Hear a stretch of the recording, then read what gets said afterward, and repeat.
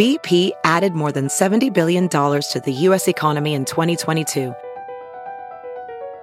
Investments like acquiring America's largest biogas producer, Archaea Energy, and starting up new infrastructure in the Gulf of Mexico. It's and, not or. See what doing both means for energy nationwide at bp.com/investing in America. This episode is brought to you in part by Noom. Forget one-size-fits-all diets. With Noom, you get a personalized weight loss plan that's tailored to your lifestyle. No food is off limits. Enjoy your favorites while discovering healthier habits. Noom's users love the flexible approach, blending psychology and biology to help you lose weight in a way that's sustainable for you. And great news for foodies. Noom just released the Noom Kitchen Cookbook with 100 delicious, healthy recipes. Stay focused on what's important to you with Noom's psychology and biology-based approach. Sign up for your trial today at Noom.com. That's Noom.com. Grab your copy of the Noom Kitchen wherever books are sold.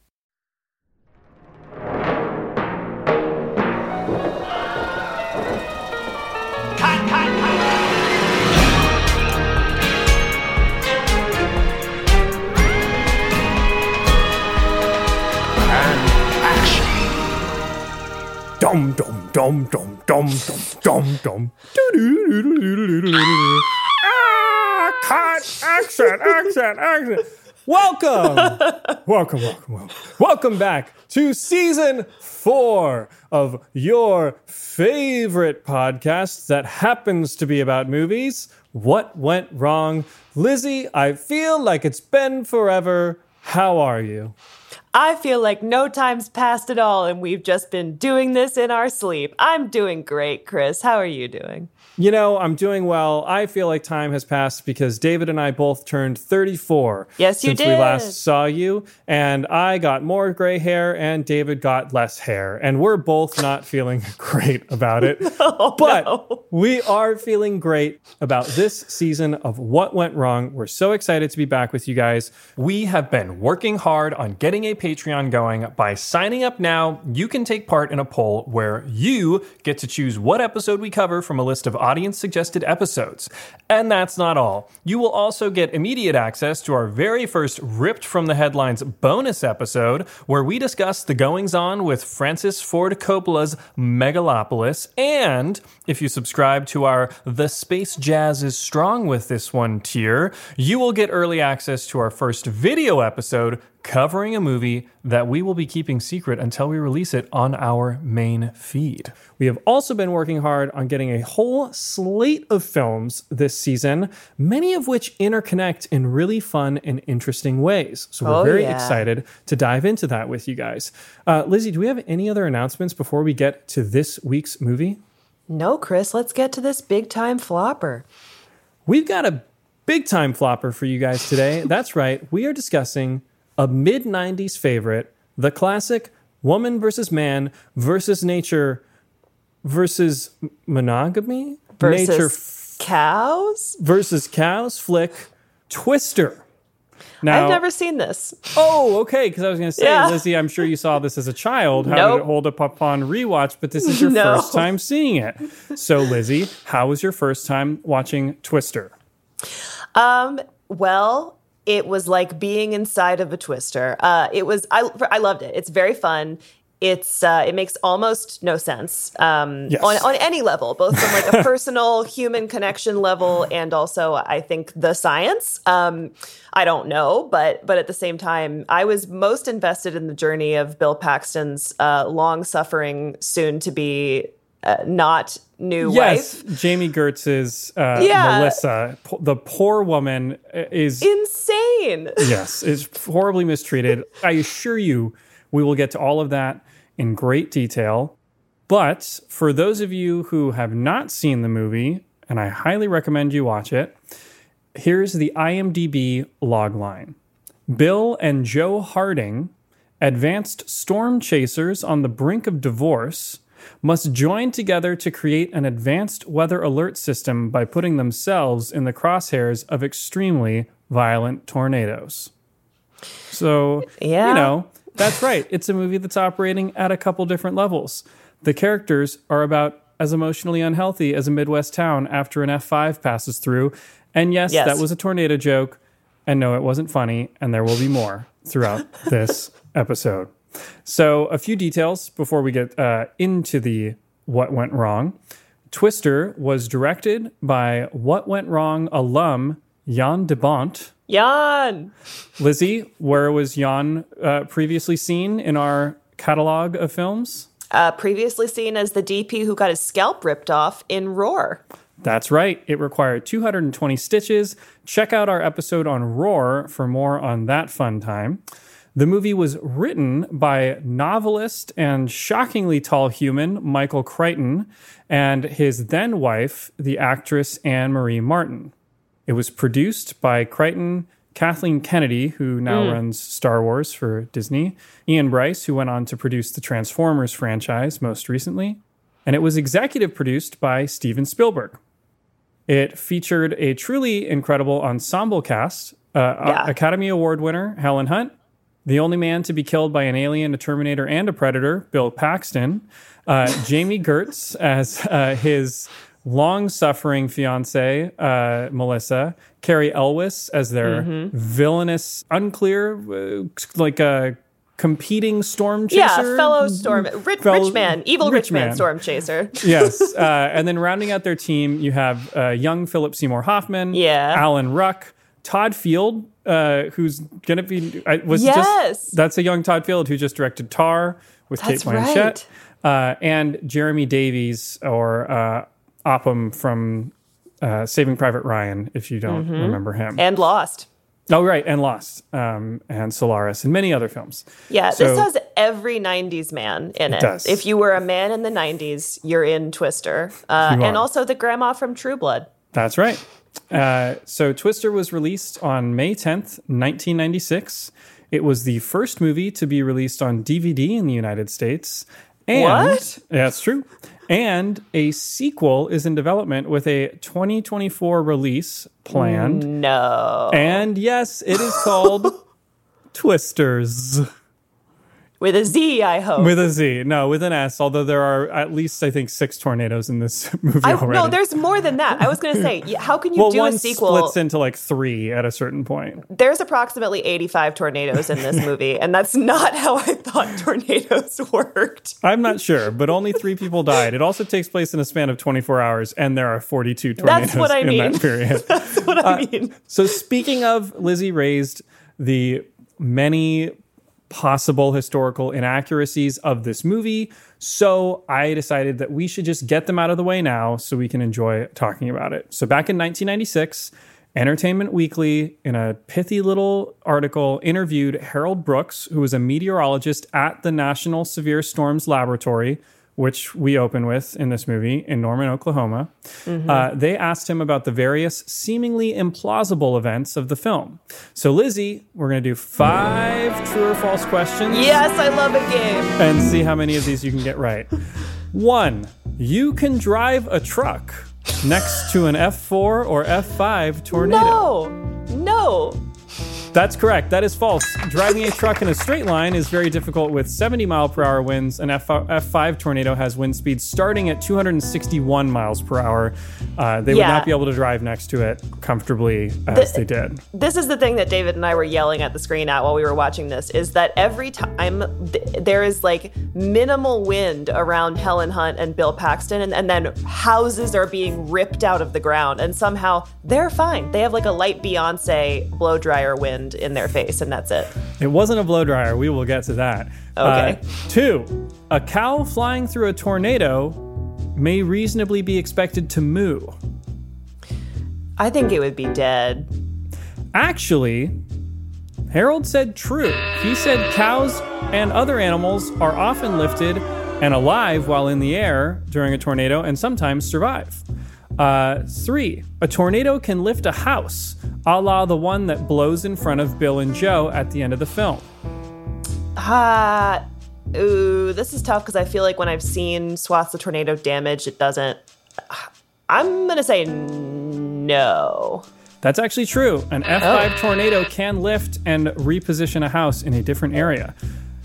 4, is Pepsi the most popular drink in Wakita? If you'll notice, they use Pepsi cans at the end of the film to make all of it's a Pepsi-sponsored movie. Yeah. Sure, true. False. Coca-Cola outsells Pepsi 8-1 in Wakita, according to store owners. I don't even know where Wakita is. Okay, and number 5, the thing that seemed to bother most people about this movie, even when I saw it as a kid, Joe's dad would have been fine if he'd just gone to the bottom of the cellar with her and her mom. Yes, this is my first reaction. 100%. Let go of the handle. Don't Hodor. Do not Hodor. Harold says Joe's dad should have gone to the bottom and he would have survived with his daughter. But then we wouldn't have a movie. So let's get into it. When Twister was announced, it had all of the elements needed for a box office hit. It had a hot new director. Jan de Bont was coming off of directing Speed. A smoking young cast. Bill Paxton always had it, and Helen Hunt was very popular on Mad About You. A shockingly successful writer, Michael Crichton, had just introduced Jurassic Park to the world. And the blessing of the greatest director in the world, Steven Spielberg. Now, little did the cast and crew know, they were about to enter the eye of the storm. Pun number 2. I think you mean the suck zone, according to Philip Seymour Hoffman from this He's having so much fun in this movie, and it's wildly inappropriate. Yeah. Okay. Now, this is a very interesting movie for a whole host of reasons, not the least of which because it was originally supposed to be directed by Steven Spielberg. This has happened a couple of times with Spielberg. That's a Poltergeist situation too, right? Where he still remains relatively involved. Yes, and we'll get it. It has an interesting turn at the end of the film as well. I won't go into Spielberg's origin stories here. For more on that, check out our episode on Jaws or go watch The Fabelmans. Steven Spielberg was arguably at the height of his powers by the mid-90s. I just want to drop a couple of facts that are wild. In 1993, he'd released Jurassic Park, which grossed nearly $1 billion to become, at the time, the highest-grossing film ever, outpacing Spielberg's previous record-holding E.T. the Extraterrestrial. That same year, so the same 1993, same year as Jurassic Park, Spielberg also released Schindler's List. The two films took home 10 Academy Awards between them, including Best Director. However, Spielberg reportedly fell into a depression after Schindler's List, remarking later that he had wondered at the time if it would be his last film. Let's keep in mind that not only had he just created an incredibly personal and harrowing movie about the Holocaust, but he was at the end of a 12-year run, starting with Raiders of the Lost Ark, that spanned 10 movies, most of them huge blockbusters, and he was exhausted. Yeah. So he was also at a crossroads with his company. He had Amblin Entertainment, which has its home at Universal Studios. He just launched DreamWorks in 1994, and he'd also begun making some of his films with Warner Brothers. So basically, Warner Brothers, Universal, and DreamWorks all want some of the Spielberg magic, and Twister was set up as an Amblin Entertainment project, so Spielberg and his company basically said, all right, you guys can split it between the two of you. So what's interesting is this movie has 2 studios attached to it, splitting the financing. And so basically, Warner Brothers got the North American rights to the movie, and Universal got the international rights to the movie. And then Spielberg said, all right, great, I'm going to be the executive producer. Let's find another director for the movie. So really quickly, a couple of things on the script, because I think that of everything in this movie, the wildest mess part of this movie is the screenplay. Yes, the wildest mess is the relationships in this. I mean, there's, also the fact that they drive through a house and things of that nature. That I can deal with. I cannot deal with the fact... What if there are people in the house? It's fine. The way that Bill Paxton's character treats his fiancée in this movie... it's insane. It's actually it's abusive. It's 100%. Like gaslighting. He's putting her in danger. I don't know why her character even exists. No, also then he's shocked when she says, I'm going to go home. And she doesn't even dump him hard. She's like, it's fine. And he's like, wait, I thought we were getting married. It doesn't. Michael Crichton was working through some things with one of his ex-wives. Clearly. What's interesting, I couldn't figure out exactly how the script originated. After the movie was released, Crichton and Spielberg were sued by not one but 2 writers, claiming that they had stolen their screenplays about tornado chasers. Both one case was dismissed, the other was settled out of court. Huh. But what's clear is Crichton wrote it for Spielberg and Amblin, and the screenplay sold for a then record $2 million. I mean, it makes sense. Michael Crichton, like that's if you got Michael Crichton, you got Steven Spielberg interested. There's no question that would sell for a ton.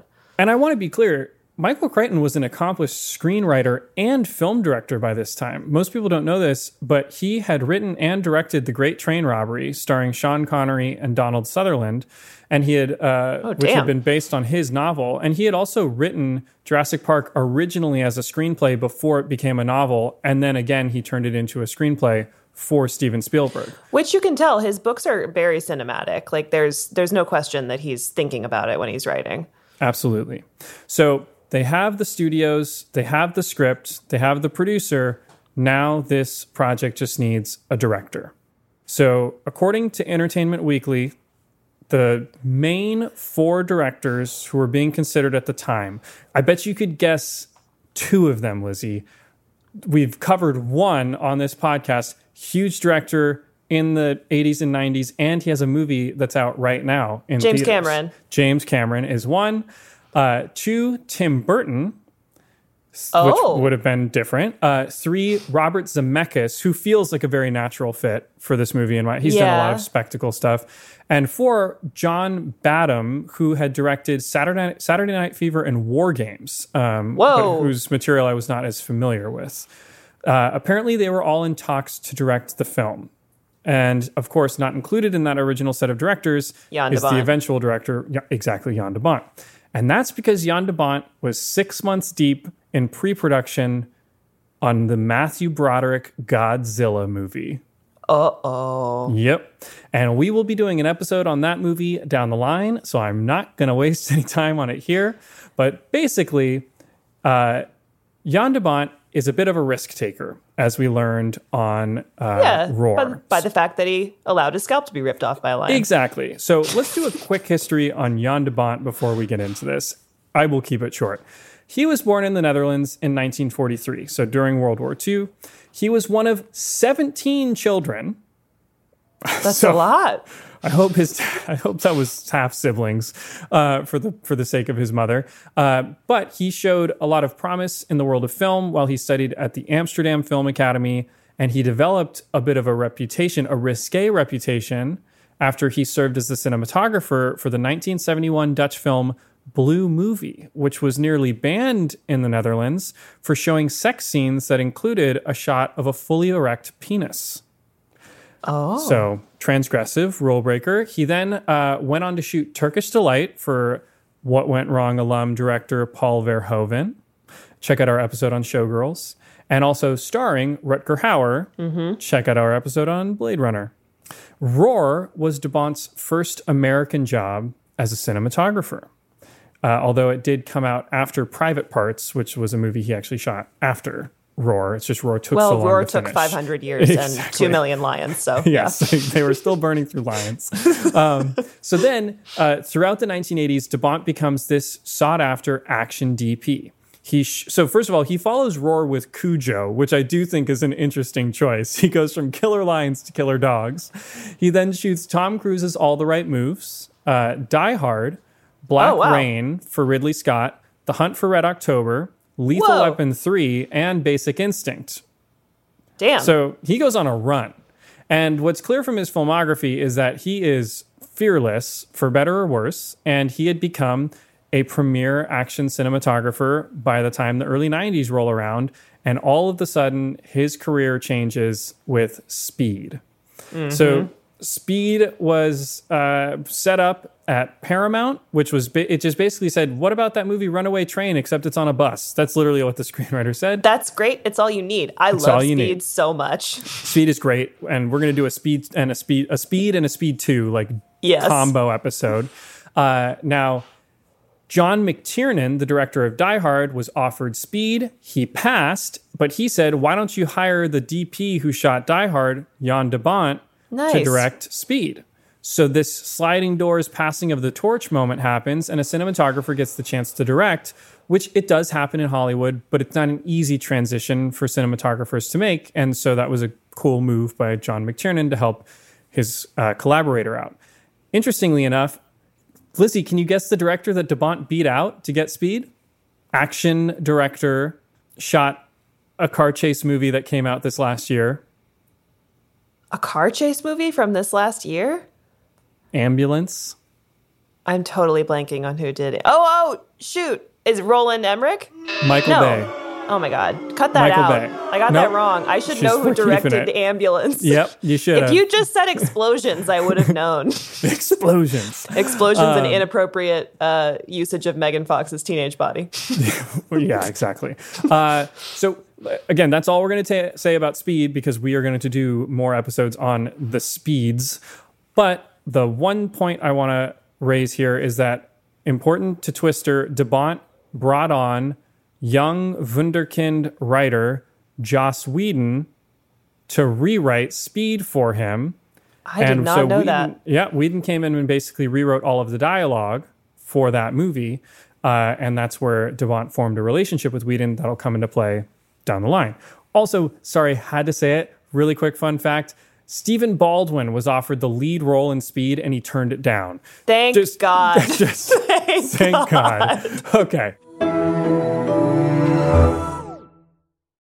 Lizzie, let me ask you something. You've got a moderately successful podcast that requires you to watch a boatload of movies, right?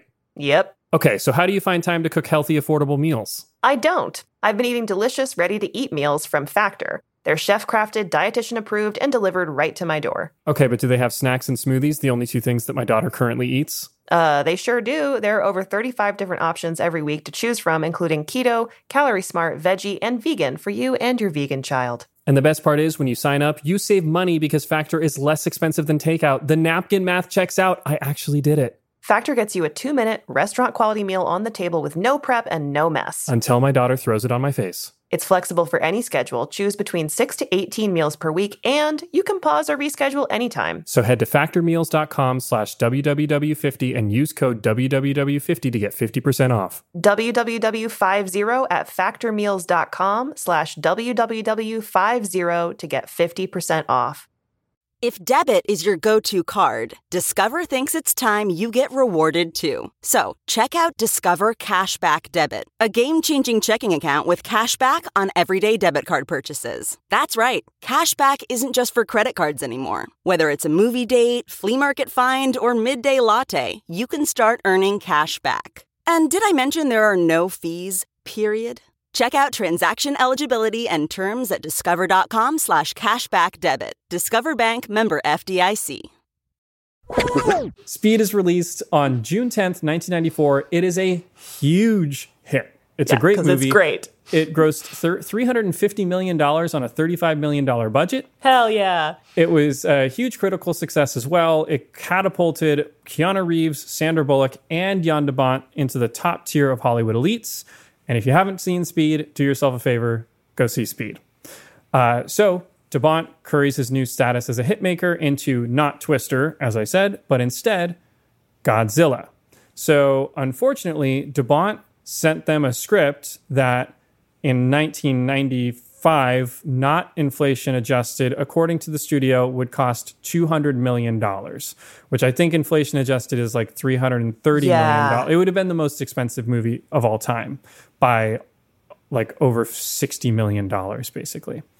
So the studio said no, and de Bont walked from the project, and then de Bont got brought in to shoot Twister because they were like, this movie takes place entirely in cars. Let's hire the guy that just shot a movie that takes place entirely on a bus. That does make sense. It makes perfect sense. So then, director in hand, they have to set out and cast this movie.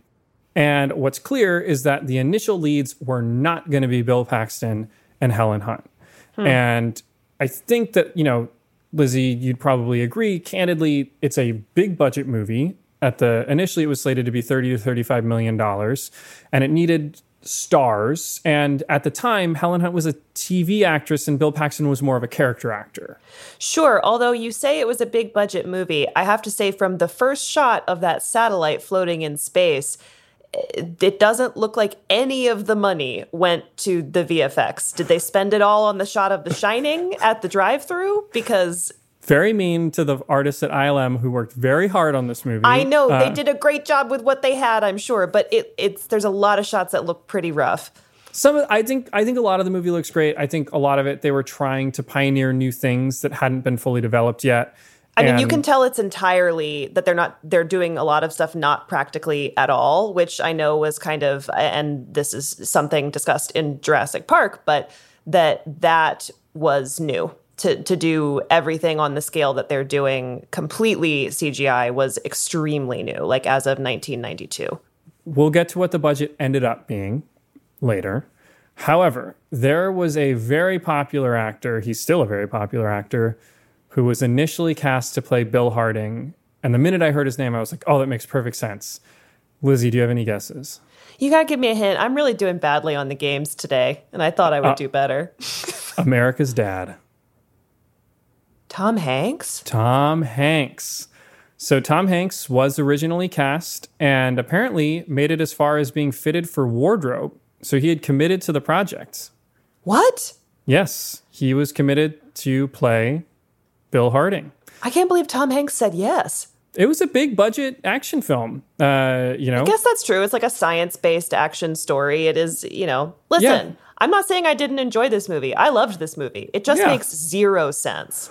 Apparently also what they were saying to the actors, and this was true, was this script is a starting point. We're bringing in more writers to work on it, and we will get to that in a moment. So they probably said, hey, Tom, just you, tornadoes, it's going to be awesome. I do want to watch that. Yeah. Now, Tom Hanks dropped out, not to be in another movie, but instead to do his directorial debut. That Thing You Do. Which is great. I love that movie. I'm so glad he did it. But on the way out, again, not unlike how Jan de Bont got his first job, he recommended his Apollo 13 co-star, Bill Paxton, for the role. Who's so great. Yeah, who's great. I mean, he was such a lovely actor, and it was so tragic that we lost him back in 2017. Yeah. And this is one of, not a handful of movies where he's the real male lead, and he does a great job. Now, apparently, and this is much less rigorously confirmed, other actors considered for the role, and by the way, this could mean just that the producers sent a list to the studio. This doesn't mean that they necessarily met with these actors, so take it with a grain of salt. But the list included Michael Keaton, Kurt Russell, Mel Gibson, Kevin Costner, Dennis Quaid, John Travolta, Richard Gere, John Cusack, Nicolas Cage. Yes. Which would have been fun. Bruce Willis, who I actually think Bruce Willis temperamentally, like 90s Bruce Willis, would have been kind of suited for this too. No, the two in this list that I want to see are Nick Cage and Kurt Russell fighting tornadoes. Kurt Russell would be great. And then also Val Kilmer, who actually at the time of this movie was shooting Island of Dr. Moreau, I believe. Also was like extremely hot. Yes, very attractive. To be clear, again, this does not mean that these people auditioned or even met about the project. It just means they were considered. One last fun fact about Bill Paxton. At the age of 8, he was in the crowd in Dallas when President Kennedy was assassinated, which I thought was totally crazy. So, before going to Helen Hunt, Jan de Bont and the company offered the role of Dr. Harding to a Jurassic Park alum, Laura Dern, who actually, I think, relationship with Steven Spielberg. She played a similar role. It makes a lot of sense. And she turned it down. I'm guessing it's very similar to what she just did. And so Helen Hunt was brought in to lunch with Spielberg and Jan de Bont, and apparently in an interview with Vulture, she said that the minute she heard about the project, she said she had no interest in it, but they brought her into Amblin, they did a fancy lunch, and before they even showed her the script, she just says like, I'll do it. It sounds great. I'll do it. She was very impressed with everything that they were doing. I love Helen Hunt. She's great. And so at the time, she was on the very popular TV show, Mad About You, with Paul Reiser, and this is an opportunity to be in a huge movie. Now, this was much to the chagrin of John Woo, who was making Broken Arrow, and she was originally cast in that movie and left it a very wise career move. Although I do love Broken Arrow, this Twister is much better. Yeah, Twister is played on TBS and TNT all day for our entire childhoods. I somehow avoided it, but Helen Hunt, I knew who she was just from Twister previews on those. Yep. So the cast was obviously an ensemble effort, and I think one of the advantages of casting Helen Hunt and Bill Paxton is that the team feels a little more vibrant. It feels like they're more part of the team, if that makes sense. So as we mentioned, Cary Elwes, Jamie Gertz, Lois Smith, that's Aunt Meg, as you mentioned, Alan Ruck, Philip Seymour Hoffman, Jeremy Davies, Todd Field, Zach Grenier from The Good Fight, if you watch, is Cary Elwes's driver. Jake Busey has like one shot in the movie, Joey Slotnick, and I think Patrick Fischler is in also like one shot towards the end of the film. He's like one of Cary Elwes's guys as well. So it's got a great cast, and I think it works really well as like a team effort. And according to the cast, they all became very close during the shooting of this movie because it was very difficult and traumatic for all of them. And Helen Hunt said she remained friends with Philip Seymour Hoffman, Joey Slotnick, and a number of other actors for many years after the movie. And a fun story I loved was that Philip Seymour Hoffman, who apparently only took the movie so it could give him enough money to move out of LA and go back to New York, he would, every time he saw Helen Hunt, would just go, "Sequel!" And he would just try to get her excited about doing a sequel to Twister. Yeah, you can tell he's in his own movie and he's having so much fun. It's just loving it. Great. The suck zone. Cary Elwes also is like just hamming it up. Just and mustache it's great. twirling. I love him. He's great. Now, according to a 2020 interview with Jan de Bont in Vulture magazine, the green light for the movie came only after Lizzie, proved that the visual effects could be accomplished. So it was convincing in 1995. They shot a number of test scenes, including the opening at the farm with Joe's family going into the shelter, a version of that. That was one of the best parts. I mean, like, minus the fact that it made no sense and he could have just let go of the door handle. That was one of the scariest and most effective parts of the movie. Right. And they also because they don't show the tornado. Exactly. They also did a shot from inside the car showing the storm in the distance and a tire coming right at the camera and hitting the window and bouncing off. There was actually a bit of a hullabaloo because that shot was put in the trailer, although it actually never ended up in the movie. And people were upset. People hate reason. that. They get mad. As I mentioned, the effects were executed by Industrial Light and Magic, or ILM. They were revolutionary for a number of reasons at the time, and according to de Bont, the footage stunned the studios and gave them the green light. And apparently that's what was most important.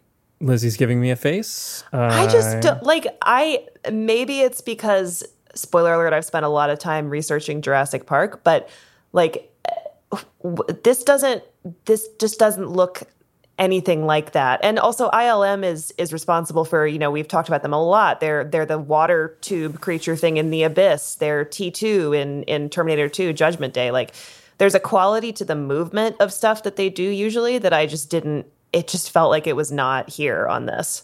But whatever. We'll get into a few of the details about why this movie was so revolutionary from a VFX perspective and why what they're doing is in many ways a lot more challenging, specifically than what they did on The Abyss and what they did on Jurassic Park. I mean, look, what they did on The Abyss and T2, they're recreating something that is not found in nature. So already they have an advantage with both of those things. Like, I get that this is way harder. There are also a few other specifics we'll get into a little bit later in this process. But we can't get around the fact that right away, de Bont brings in his old friend and collaborator, Joss Whedon, to rewrite the script. Apparently at a rate of, I heard, $100,000 a week, but that was unconfirmed. They're not paying screenwriters like that in 1995. Yeah, exactly. Now, unfortunately, during pre-production, Whedon came down with bronchitis and had to step away from the project briefly. So they then brought in Academy Award winner Steve Zalian, who had written Schindler's List, to work on revisions until he had to leave to get married, at which point Whedon came back in, working all the way into the first 2 weeks of shootings. However, Zalian has since said about his work on the project, "For 3 weeks, I wrote scenes and faxed them to Oklahoma, where the film was being shot. Unbeknownst to me, until much later, every page I sent was completely ignored because the director was perfectly happy with the script he already had. The production was not. Anyway, the point is there isn't a word I wrote for Twister that actually made it into the film. So they were literally just running $100,000 a week through a shredder at this point. I mean, that adds up because when you said the person that wrote Schindler's List, it's like, well, that does not match that doesn't the energy or dialogue of what's happening in this. Yeah. And so then the final writer, they brought in another writer, a fourth writer, or I guess fifth if you include Michael Crichton's partner. They brought in Jeff Nathanson, who was actually a writer on Mad About You, I believe, at the time, and was also working, it seems like, as a studio script doctor. Later, he would go on to write Catch Me If You Can, The Terminal, The Fourth Indiana Jones.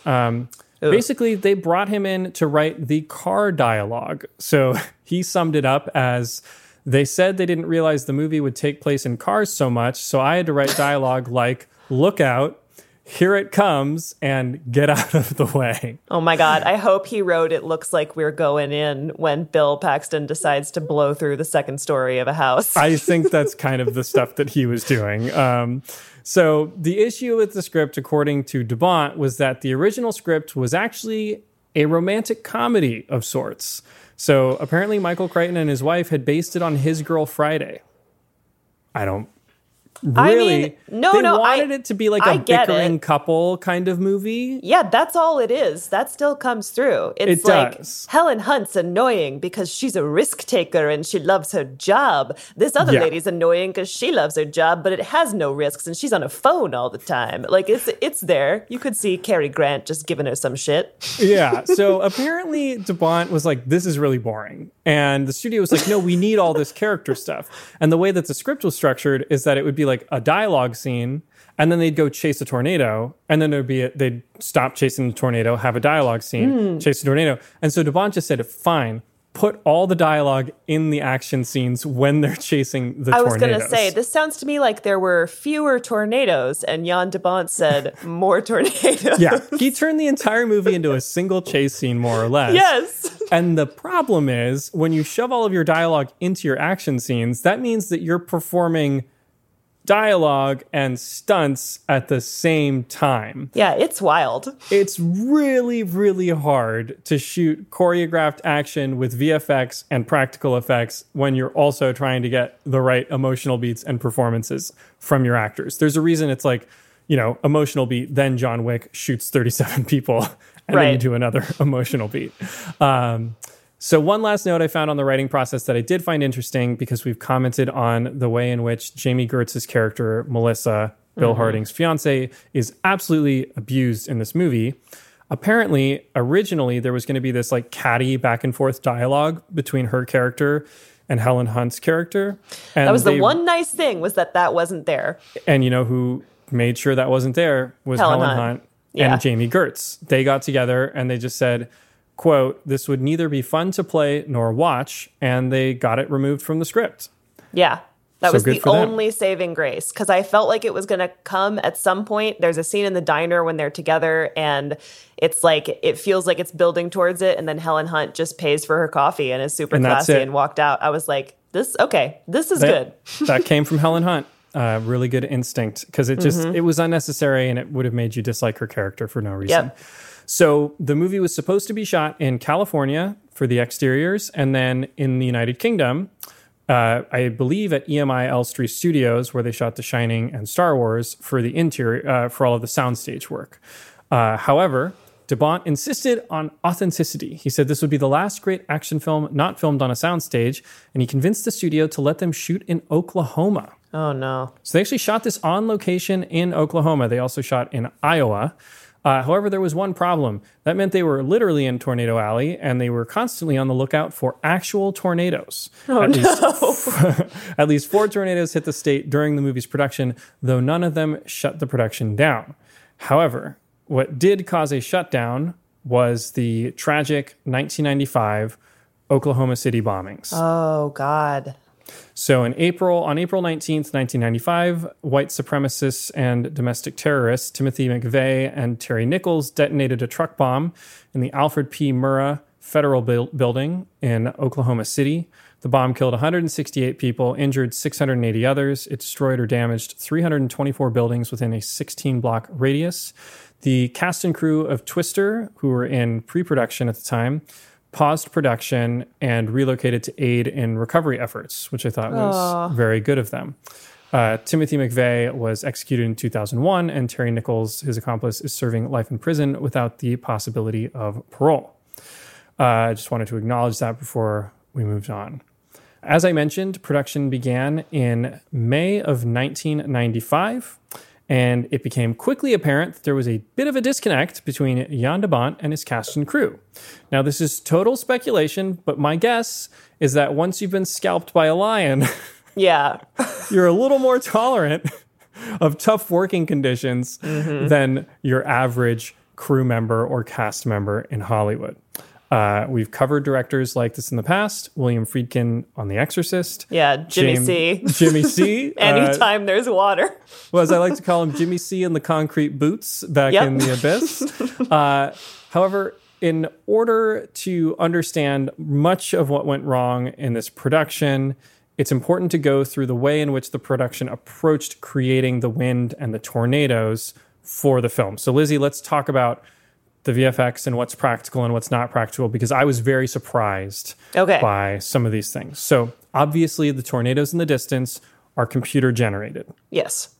Now, the really challenging thing about animating tornadoes is their interaction with the physical world around them. Sure. Right? So I think that's where some of the shots look really good and some of the shots look not so good. Yeah. And specifically, the difficult thing is how to destroy things in a way that feels real. Right. And so the issue is in Jurassic Park, for example, or in The Abyss, you're creating things that stay intact, right? And in Twister, they're creating things that are constantly dispersing themselves or dispersing things around them. And at the time, they didn't have what are called physics simulations in the computer programs that they ran. So they had to hand animate the way that things would interact with the environment. And this gets really, really difficult and really painstaking. They were able to do some of this with what are called particle simulators. And so, for example, there's a part in the film where like a barn is disintegrated. And the way that they achieved that is they had a modeler place 3,000 individual planks in 3D space, and then they used a particle system to like spin it out of control. But again, that's a very painstaking That looked pretty process. Again, yeah, it looked very good. So any elements that needed to move in specific ways, like the cow flying by the car or the house that rolls in front of them at the end, all of those also looks pretty good. Look, that shot still looks awesome. Great. Yeah. And those all had to be hand animated. And the thing that gets really hard here is that they did not have the time or the money to animate everything that kind of needed to be animated. So to get a sense of the time spent on these shots. So that house shot, it's like maybe the best shot in the movie. It looks great. I want to give credit to the YouTube channel Corridor Crew, who had a breakdown on this shot. So apparently VFX artist Stu Maschwitz spent 6 months just working on the 4 shots that comprise that sequence. There's an initial wide shot of the house rolling, a medium of the car hitting the house, a close-up, and then a medium of it exiting.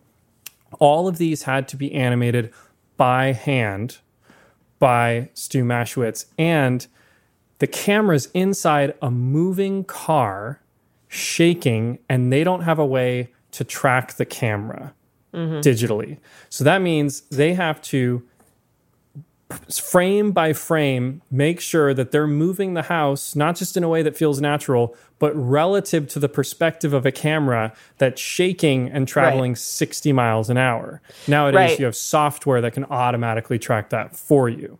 And that's a reason why at this time, these shots that were either handheld or moving like that involved VFX were extremely revolutionary, because prior to this, they were either locked off or they were on a track. Exactly. So Jurassic Park, a lot of it's done on dollies or it's locked off, and then specifically there's some handheld shots. There's some handheld, but a lot of it, I'm just saying, is done locked. This movie, there are no shots that are locked. It's entirely handheld. Like that's what was crazy, and they're in cars.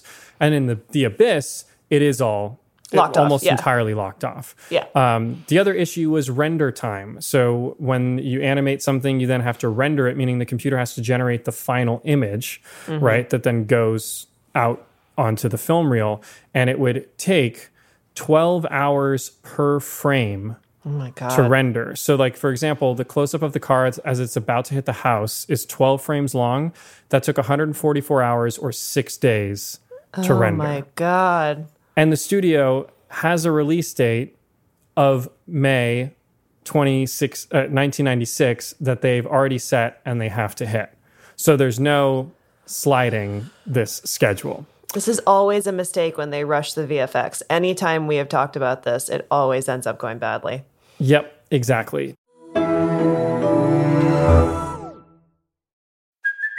Hey, it's Kaylee Cuoco for Priceline. Ready to go to your happy place for a happy price? Well, why didn't you say so? Just download the Priceline app right now and save up to 60% on hotels. So whether it's Cousin Kevin's Kazoo Concert in Kansas City, go Kevin, or Becky's Bachelorette Bash in Bermuda, you never have to miss a trip ever again. So download the Priceline app today. Your savings are waiting.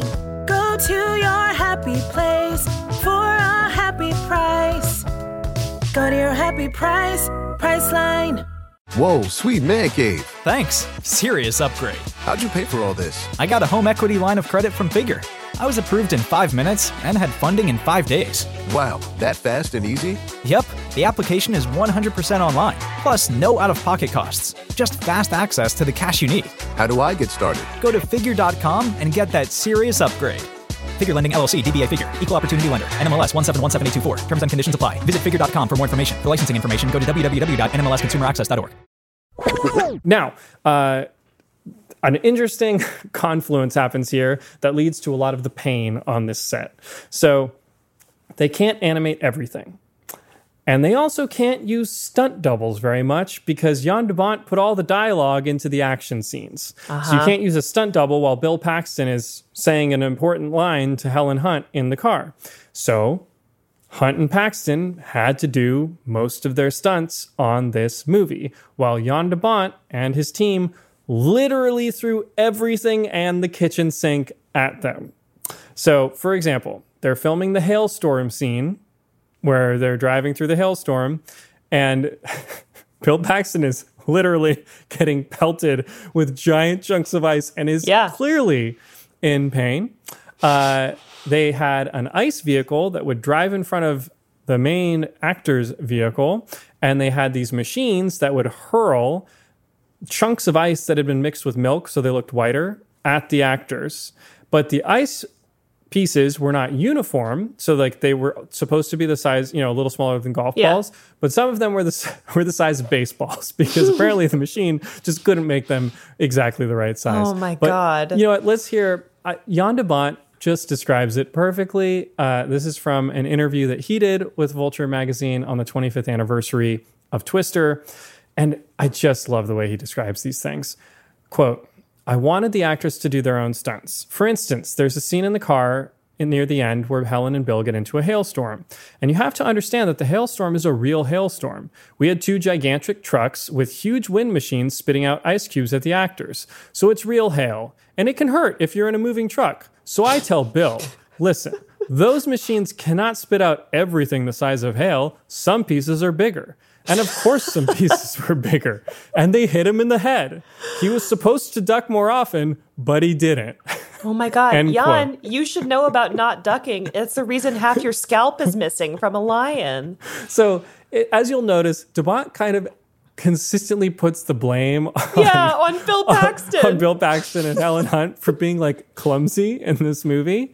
And he has a tendency to do that. Now, Lizzie, you mentioned that it looks extremely windy around the actors, but it looks like maybe they're just getting a Beyonce blowout. Yep. Okay, that actually was not the case. So in order to create the on-set wind conditions, de Bont wasn't satisfied with your usual giant fan that might give you a Beyonce blowout. No, instead, he brought 2 707 jet engines and he mounted them on the backs of semi-trucks, and they would go full blast while they threw debris in front of them, blowing them towards the actors. What? Yep. Two you 707 didn't need to do that. Jet engines. Put a fan closer to them and you would have gotten the Well, they same wanted to do like thing. these wide shots, right? Where everyone's like running and getting like knocked over. And that's because they had two giant Those look pretty 707s. They look pretty good. Now, the actors were given earplugs, but because they're on camera, they can't wear eye protection. So the big issue is that the actors' eyes would dry out instantly. So they had PAs with Visine that would run in between every take and just like spray it into the actor's eyes. That makes sense because I was wondering, there's some shots towards the end, like when Helen Hunt is peering around that corner of the house and they show a wide shot of it and her eyes are just like blink, blink, blink, blink, blink, blink. Nope, they're just struggling. Now, that also might have been for another reason that we'll get to in 1 second, which is even worse. Now, hail was honestly the least of their concerns when they got to the third act set piece. So those tractor trailer combines that began falling on the road in front of the car, they couldn't animate those because they were having to animate too many elements. So this is the problem, is that you can tell the stuff that's real because it looks amazing. Yes. So they had real tractor combines being flown over the road by helicopters that would then be released in the path of the car. Now, again, no one can say it better than Jan de Bont, so I gotta quote the guy again. Quote, "They really fall from the sky, and it is not like a little fall. No, it's a real combine. Multiple ones. And then they fall to the left and to the right, and you have to drive around it. It looks dangerous from the ground, but in reality, it was always safe to do it. Using longer lenses, you can make that distance seem even shorter, so it looks like it's really close to the car. Generally, it was always like 20 feet or 30 feet from the car. That is not far. It's a little close, maybe, but it's just that spectacular to watch in real life." Oh my God. 20 or 30 feet is nothing when and then you're they in have to a get moving around car. it. And they're going, pretty fast at that point. No wonder they looked so scared. They did. Thought it was great acting. They were driving in a lot of these scenes, the actual actors. Oh my God. Helen Hunt more or less said the same when she was interviewed in 2021. She said, quote, "I think the reason it holds up is that a lot of it wasn't visual effects. They were actually just throwing shit at us constantly." So, again, another injury here. When performing the final major car stunt, they're driving through the corn. They set the truck on cruise control, and then they have to somehow get their doors open, even though the corn would definitely keep the doors closed. No. It was an infallible plan. Right. So they're shoving the doors open. When a large piece of corn hits the door, Helen Hunt slips, and the door slams into her head, giving her a concussion. And the car was actually moving when they did that? Yes. Yeah. Oh, my God. So then the door was propped open so they could perform the stunt more safely. And de Bont said of the incident, quote, "I love Helen to death, but, she can also be a little bit clumsy." Sir, Helen, how dare you? To her credit, Helen Hunt was extremely affectionate when speaking of de Bont to Vulture. And when the interviewer brought up that clumsy quote, she declined to comment very gracefully. And so she is a classy individual. That's wow, I would have been like, "I'll show you clumsy. Take a gander at speed 2 cruise control." Some clumsy storytelling. Now, a couple of other, one more tiny one before we get to a big one. The scene early on in the film where Bill and Joe hide in that ditch from the first big tornado. Sure. Apparently, that ditch was really unsanitary, and all the mud and shit that was getting thrown at them got in their eyes, and they had to get hepatitis shots after the fact because they were exposed to all sorts of gnarly bacteria down there. No, I'm good. Yep.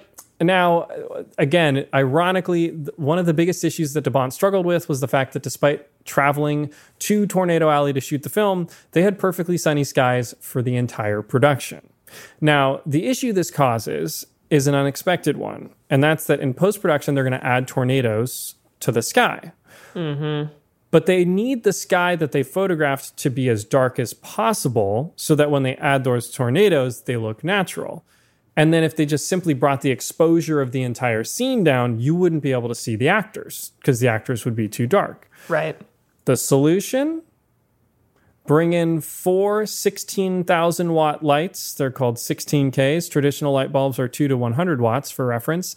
Mount them on the back of a pair of trucks and shine them directly into the front cab of the cars that Bill Paxton and Helen Hunt were riding in. And what this allowed them to do was bring down the exposure of the camera And then Bill Paxton and Helen Hunt were still lit while the bright blue sky behind them actually looked dark.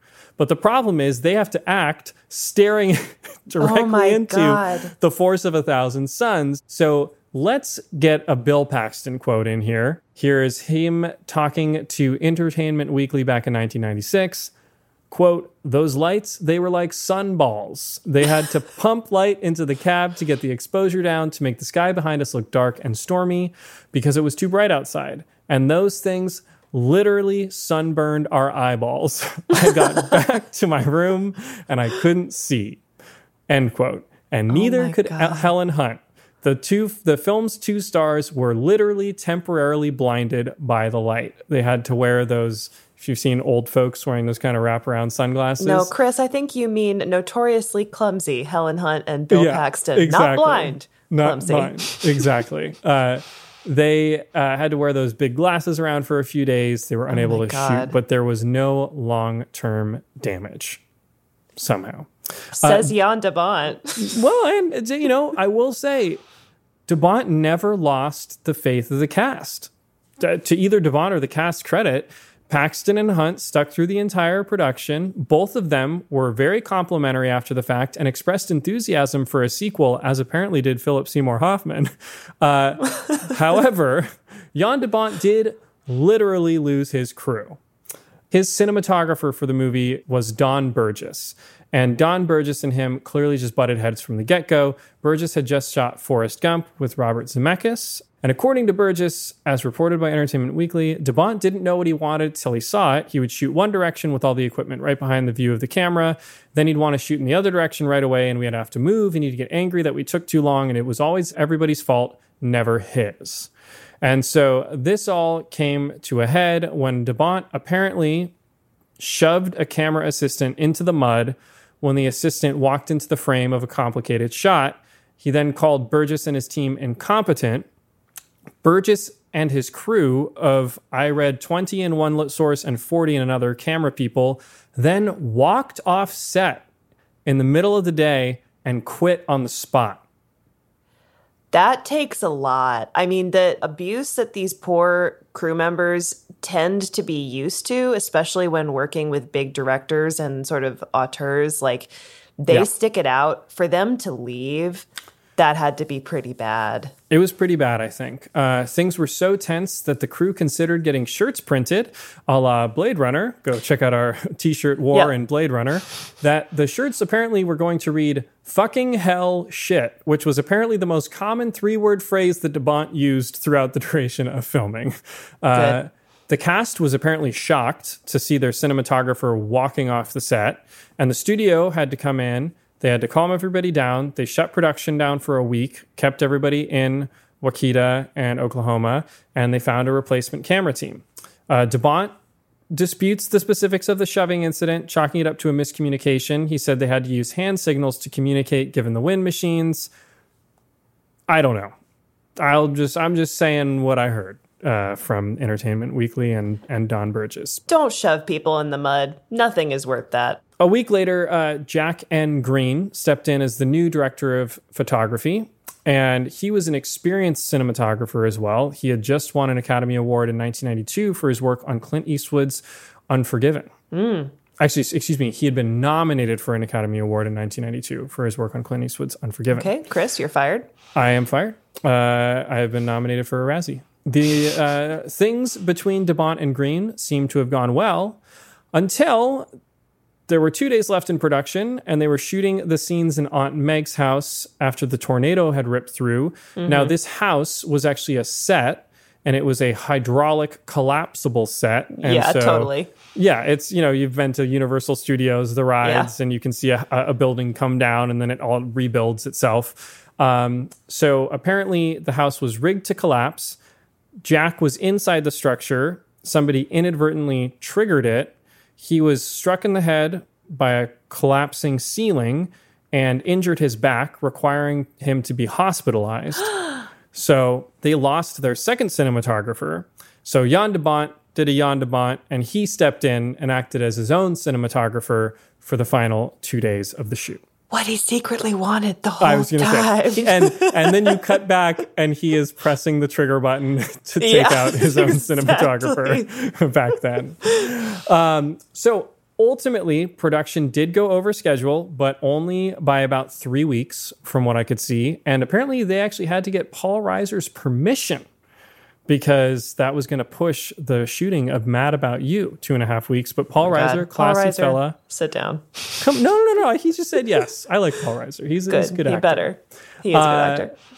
de Bont shot with multiple cameras throughout the film, and he ended up shooting 1.3 million feet of film. This was between 3 and 4 times more than the usual amount used on a feature film. Oh, that's a lot. It is. The movie became much more expensive as a result of his shooting style. The team headed into post-production, and they handed over 300 digital sky replacement shots to ILM compared to the 150 that they had planned for, and they still had the same release date. So ILM started racking up a lot of overtime, and not just for the tornadoes. There was an early scene where Philip Seymour Hoffman's character leaned back in his chair, and unbeknownst to everyone until pretty late in the game, you could fully see his genitals peeking out of his shorts. And they caught this just before the film was released, and they had to digitally paint them out. But legend has it that the VHS screeners that were sent out ahead of the release include what I like to call the full Seymour, as it's known in the industry.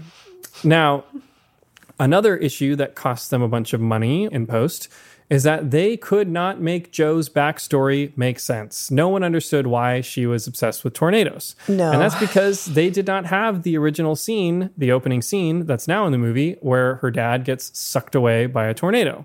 Instead, they had shot a nightmare sequence that they used kind of as a flashback throughout the film, but apparently it just wasn't working. So in March and April of 1996, mere weeks before the movie's going to release, which is partially why I think they don't show the tornado in that opening scene. Lizzie, I don't think they had time to do the VFX. I'm glad. They shot that opening scene to clarify her fascination with the storms. And I think this is also why Bill Paxton's big speech at the midpoint about her needing to move on from her dad's death, it plays over the radio instead of over Bill Paxton's face. I was wondering about that.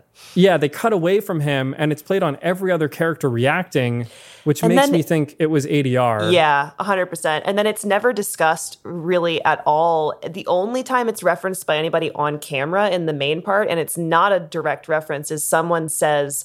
when the fiance asks if any of them have seen an F5, and they say only one of us, but they don't even really indicate that it's Helen Hunt. And I was confused for a second, but so that makes me think that maybe wasn't even that, and they added it later. It's unclear. There were a couple of character things that I couldn't quite figure out, to be honest.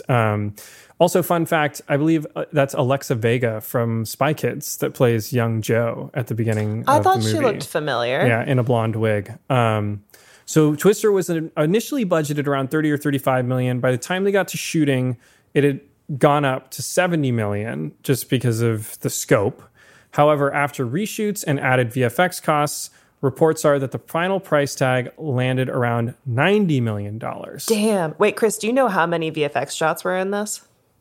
I heard that there were over 300 digital sky replacement shots. I would not be surprised if that was the majority of the shots. Maybe 300 to 500 would be my guess. I'm not sure, but that's a lot for the time. That's a lot. That's a ton. Yeah. I think Jurassic Park is something in the 50s. Yes, which is the other issue. They're doing it in a much tighter timeline and doing more shots than Jurassic Park did. And it might have only been, it might have only been 300. That's the number that I was able to find. For 1995, 1996. Yeah. Again, another really weird consequence of this movie. Apparently, it's the reason Sammy Hagar left Van Halen in the 90s. What? Yeah, they were hired to do an original song for the film. It's called Humans Being. That makes sense. They had just wrapped their 1995 tour, and they were all really angry at each other, and Hagar didn't want to do it, and he kind of screwed over Eddie Van Halen and Alex Van Halen, and so they basically kicked him out of the band as a result of this song. And ironically, that is also what led to Armageddon having that Aerosmith song, is that Michael Bay, who's like really paranoid about Jan de Bont since he took Speed from him, heard that Jan de Bont got Van Halen for Twister and he was making Armageddon. He's like, why don't I have a rock song? And so Jerry Bruckheimer was like, fine. And he got him Aerosmith for Armageddon. Fun fact about that song from Armageddon. Funny. That's one of my earliest memories of being very embarrassed, was being in the Borders Books and Music. And I went to go listen, because for all you kids who don't remember this, they had listening stations to listen to the CDs. And I went to listen because I loved that song, and I listened to it, and I was singing along out loud, very loud. And I remember my dad coming up and being like, "Hey, don't do it out loud. Don't do that. Hey, shh. You're being dumb. Stop. You're being a dumb kid." Yeah. I bet it was cute. How old were you? However old it was when that movie came out. Yeah, you're probably under 10. So that's probably for okay. sure. I was like 8. Yeah. That's cute. If you were 13, it wouldn't have been cute. But I was a big 8-year-old, though, so maybe not. Maybe not.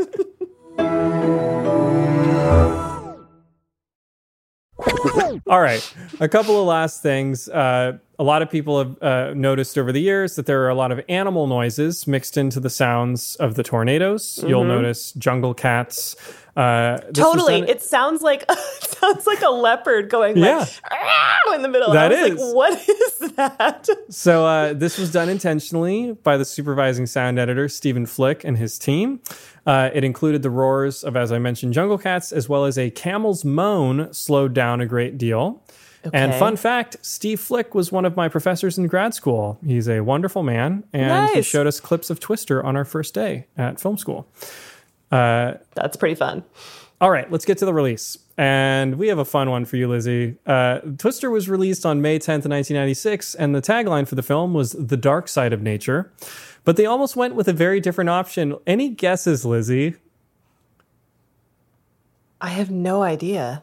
They almost went with, quote, "It sucks." That's great. As a reference to the suck zone. That's great. It's super Why meta. Why didn't they do that? Well, they realized it would give critics an easy way to poke fun at the movie, and they thought people wouldn't take it seriously, and so they ditched it. I disagree. I do think it would have been very funny. So not only did the movie have a hard release date, they actually pulled the release date in by 2 weeks because they were afraid of lining up the same weekend as Paramount's Mission Impossible. So they actually had to finish 2 weeks earlier than they thought. And when finally... Is that when the first Mission Impossible came out? That is. How long has Tom Cruise been doing this? For longer than even since the first Mission... Well, for Mission Impossible, specifically... 30 years. Almost 30 years. 27 years, yeah, now. Wow. Yeah, Tommy works hard. Jumping on trains. Oh, man, no one works harder. It's amazing what, He's alive. Xanadu can do for you or whatever Scientology god he worships. It's Xenu. Xenu, that's right. Okay, so let's get to napkin math with Chris Winterbauer. In its first weekend, Twister, which didn't have a huge star at its poster, the poster was just a tornado and it said Twister. That's all you need, baby. It earned $41.1 million. It was number one at the box office. Passed The Birdcage as the year's biggest opening weekend. It was the 6th largest opening weekend of all time, behind The Lion King, Jurassic Park, Batman, Batman Returns, and Batman Forever. So if you complain a lot about having superhero movies now, I guess it was the same back then. And more importantly, this movie had legs, which means that the next weekend, it only had a 10% drop in revenue, which was a record. And so it earned $38.5 million in its second weekend. Films usually drop 25 to 50% at least in their second weekend. What was it up against? The first one. In its second weekend, it wasn't up against much, but then it went up against Mission Impossible, The Rock, The Lost World, Jurassic Park, and Dragonheart.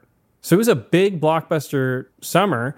And yet, after 12 weeks in the box office, it had earned $231.3 million domestically and was the 12th highest grossing domestic film of all time. It then earned $500 million worldwide, and it was the second highest grossing film of 1996 behind only Independence Day. Oh, one of my other favorites. It's great. At the time, it was the 10th highest grossing film in history. Whoa. It also signaled to studios that you could release a movie in May and get summer box office numbers.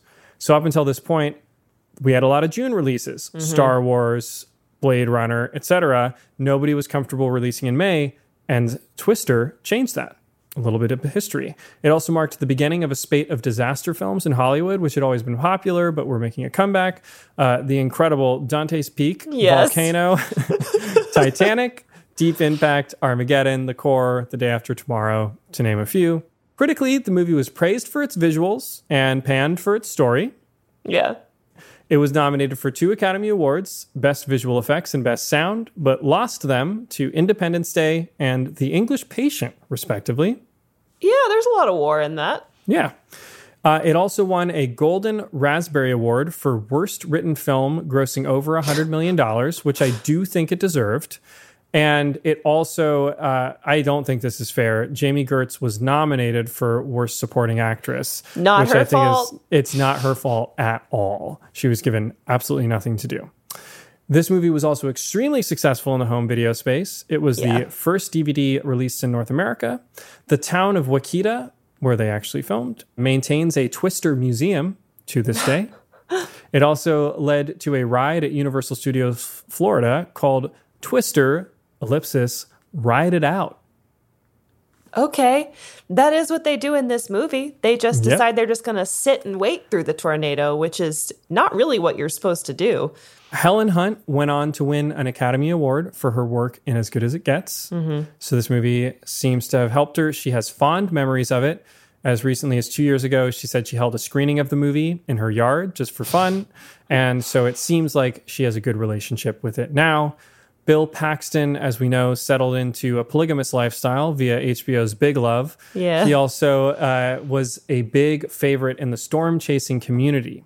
He narrated storm chaser Sean Casey's 2011 documentary, Tornado Alley. Oh. And a lot of the storm chasers that grew up in the 90s actually credit this movie with being what attracted them to the hobby and the profession. Oh, that's cool. So after he died in February of 2017, hundreds of storm chasers and storm spotters used their markers on what's called the Spotter Network to spell out Bill Paxton's initials across the states of Texas, Kansas, and Oklahoma, which I thought was very sweet.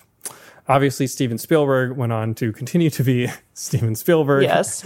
Well, we do have to call out another loss too soon that we've been discussing in this as well, which of course is Philip Seymour Hoffman. And it is a treat to see him having fun in a role and having so much fun. Yeah. I feel like that was nice. He got no direction in the best way. Yes. Which leaves our director, Jan de Bont. So since making Twister, de Bont has only directed 3 films, none of which were particularly well received. De Bont's first opportunity to direct was very much a sliding doors moment. Had John McTiernan decided to direct Speed, de Bont may have remained a cinematographer. And so his career was similarly derailed by fate. While in post-production on Twister, de Bont already had his next movie set up with Amblin. Any guesses, Lizzie? No, I'm out of guesses this episode. My brain's not working. What was it? It's a Tom Cruise movie from the early 2000s. Oh, Jerry Maguire? That's from the 90s. Oh my God. See, this is, don't let me guess. 2000, I don't know. Minority Report. Minority Report. Which Steven Spielberg directed. Jan de Bont had been developing the script with Michael Tolkin and David Self. And while he was in post-production on Twister, Spielberg approached de Bont and said that Tom Cruise was interested in making that movie, but only available for a limited window. De Bont, knowing he wouldn't be ready to shoot when Cruise was ready, accepted Spielberg's offer to switch movies. Whoa. Spielberg had been planning on directing... across both. Yes, she grows the plants in Minority Report. Spielberg, though, had been planning on directing a very different movie than Minority Report. And the movie that de Bont took on, that Spielberg got off his plate, The Haunting. Uh-oh. Which we're going to have an episode on. So we'll get back to Jan de Bont later this season. Steven, you... Steven Spielberg is a sneaky switcheroo. Took Minority Report, handed off The Haunting. Yeah, that's not a good deal. But anyway, more on that another day. For today, it's time for us to get to what went right. So Lizzie, you just saw Twister for the first time. Yeah.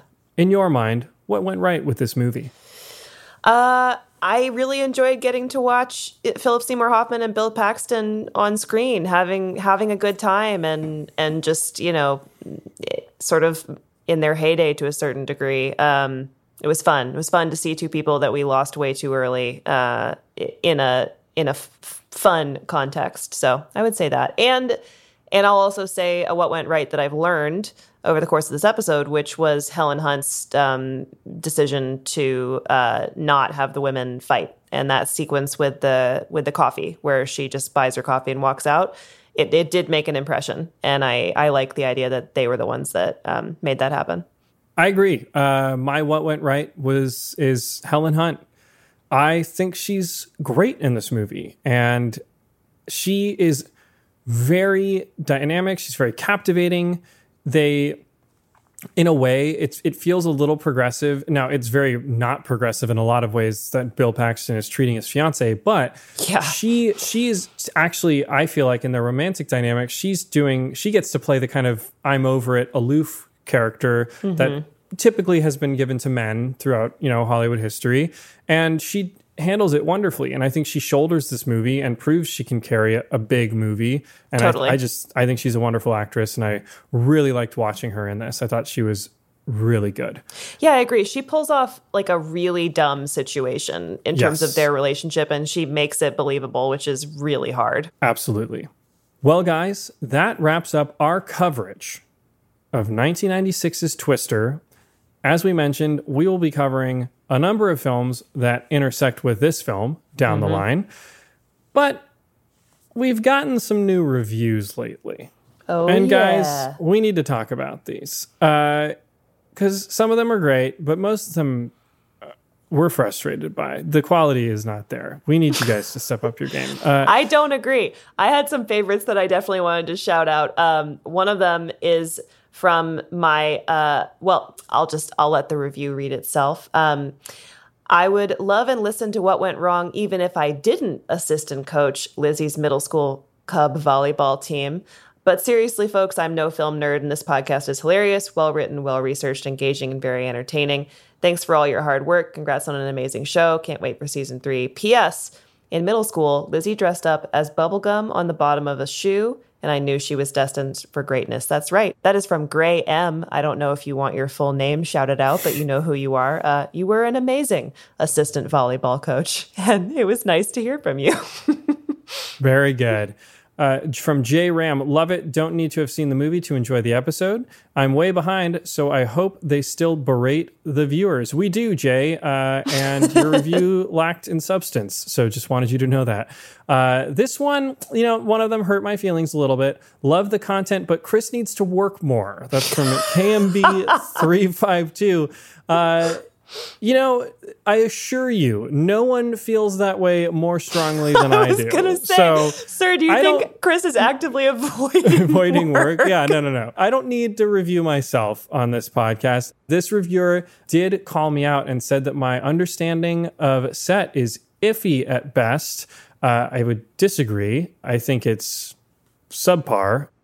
But if this individual who is a first AD is interested in educating us, we are always open to improving the quality of the content that we give our listeners. So to KMB352, in all earnestness, yes, you did hurt my feelings, but I'm willing to look past that. If you would like to have a conversation with us about your experience as a first AD, please send us an email to whatwentwrongpod@gmail.com. If you God, do Chris, have any interest, you can't even get the name of our us. Email right. Chris really needs to. Chris, you're fired. I don't work very much. KMB352, you're hired. Yeah, exactly. You're replacing me. But anyway, guys, keep the reviews coming. We really appreciate it. We now have a Patreon going. Check it out if that's of interest to you. Of course, no pressure whatsoever. All we ask is that if you have not yet subscribed to our podcast, please do so.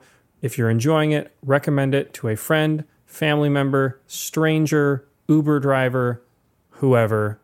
We very much appreciate you taking the time to hang out with us.